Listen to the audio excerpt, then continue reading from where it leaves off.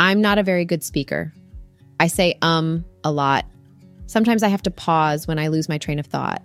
I wish I were a better speaker, but I don't wish I were a better speaker like I wish I were a better writer. What I really want is to have good ideas, and that's a much bigger part of being a good writer than being a good speaker.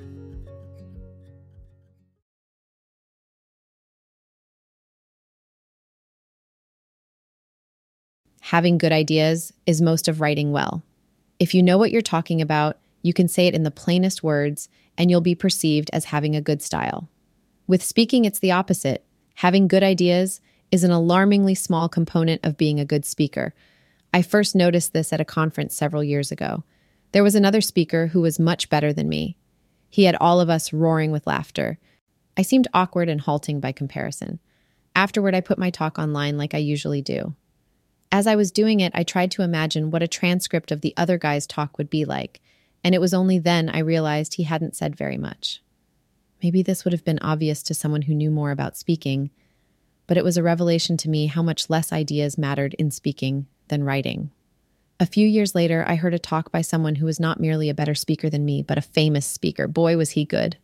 So I decided I'd pay close attention to what he said, to learn how he did it. After about 10 sentences, I found myself thinking, I don't want to be a good speaker. Being a really good speaker is not merely orthogonal to having good ideas, but in many ways pushes you in the opposite direction. For example, when I give a talk, I usually write it out beforehand. I know that's a mistake. I know delivering a pre-written talk makes it harder to engage with an audience. The way to get the attention of an audience is to give them your full attention. And when you're delivering a pre-written talk, your attention is always divided between the audience and the talk, even if you've memorized it. If you want to engage an audience, it's better to start with no more than an outline of what you want to say and ad-lib the individual sentences. But if you do that, you might spend no more time thinking about each sentence than it takes to say it. Occasionally, the stimulation of talking to a live audience makes you think of new things, but in general, this is not going to generate ideas as well as writing does, where you can spend as long on each sentence as you want.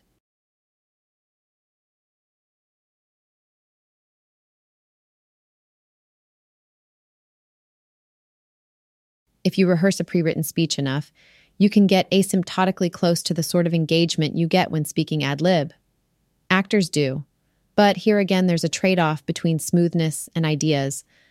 All the time you spend practicing a talk, you could instead spend making it better. Actors don't face that temptation, except in the rare cases where they've written the script, but any speaker does. Before I give a talk, I can usually be found sitting in a corner somewhere with a copy printed out on paper, trying to rehearse it in my head. But I always end up spending most of the time rewriting it instead. Every talk I give ends up being given from a manuscript full of things crossed out and rewritten, which of course makes me even more because I haven't had any time to practice the new bits. Depending on your audience, there are even worse trade-offs than these. Audiences like to be flattered. They like jokes. They like to be swept off their feet by a vigorous stream of words. As you decrease the intelligence of the audience, being a good speaker is increasingly a matter of being a good bullshitter. That's true in writing too, of course, but the descent is steeper with talks.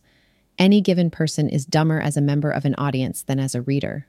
Just as a speaker ad-libbing can only spend as long thinking about each sentence as it takes to say it, a person hearing a talk can only spend as long thinking about each sentence as it takes to hear it.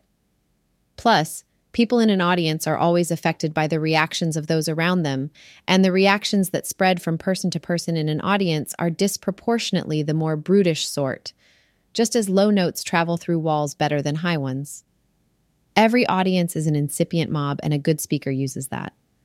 Part of the reason I laughed so much at the talk by the good speaker at that conference was that everyone else did. So, are talks useless? They're certainly inferior to the written word as a source of ideas, but that's not all talks are good for. When I go to a talk, it's usually because I'm interested in the speaker. Listening to a talk is the closest most of us can get to having a conversation with someone like the president, who doesn't have time to meet individually with all the people who want to meet him. Talks are also good at motivating me to do things. It's probably no coincidence that so many famous speakers are described as motivational speakers. That may be what public speaking is really for. It's probably what it was originally for. The emotional reactions you can elicit with a talk can be a powerful force. I wish I could say that this force was more often used for good than ill, but I'm not sure.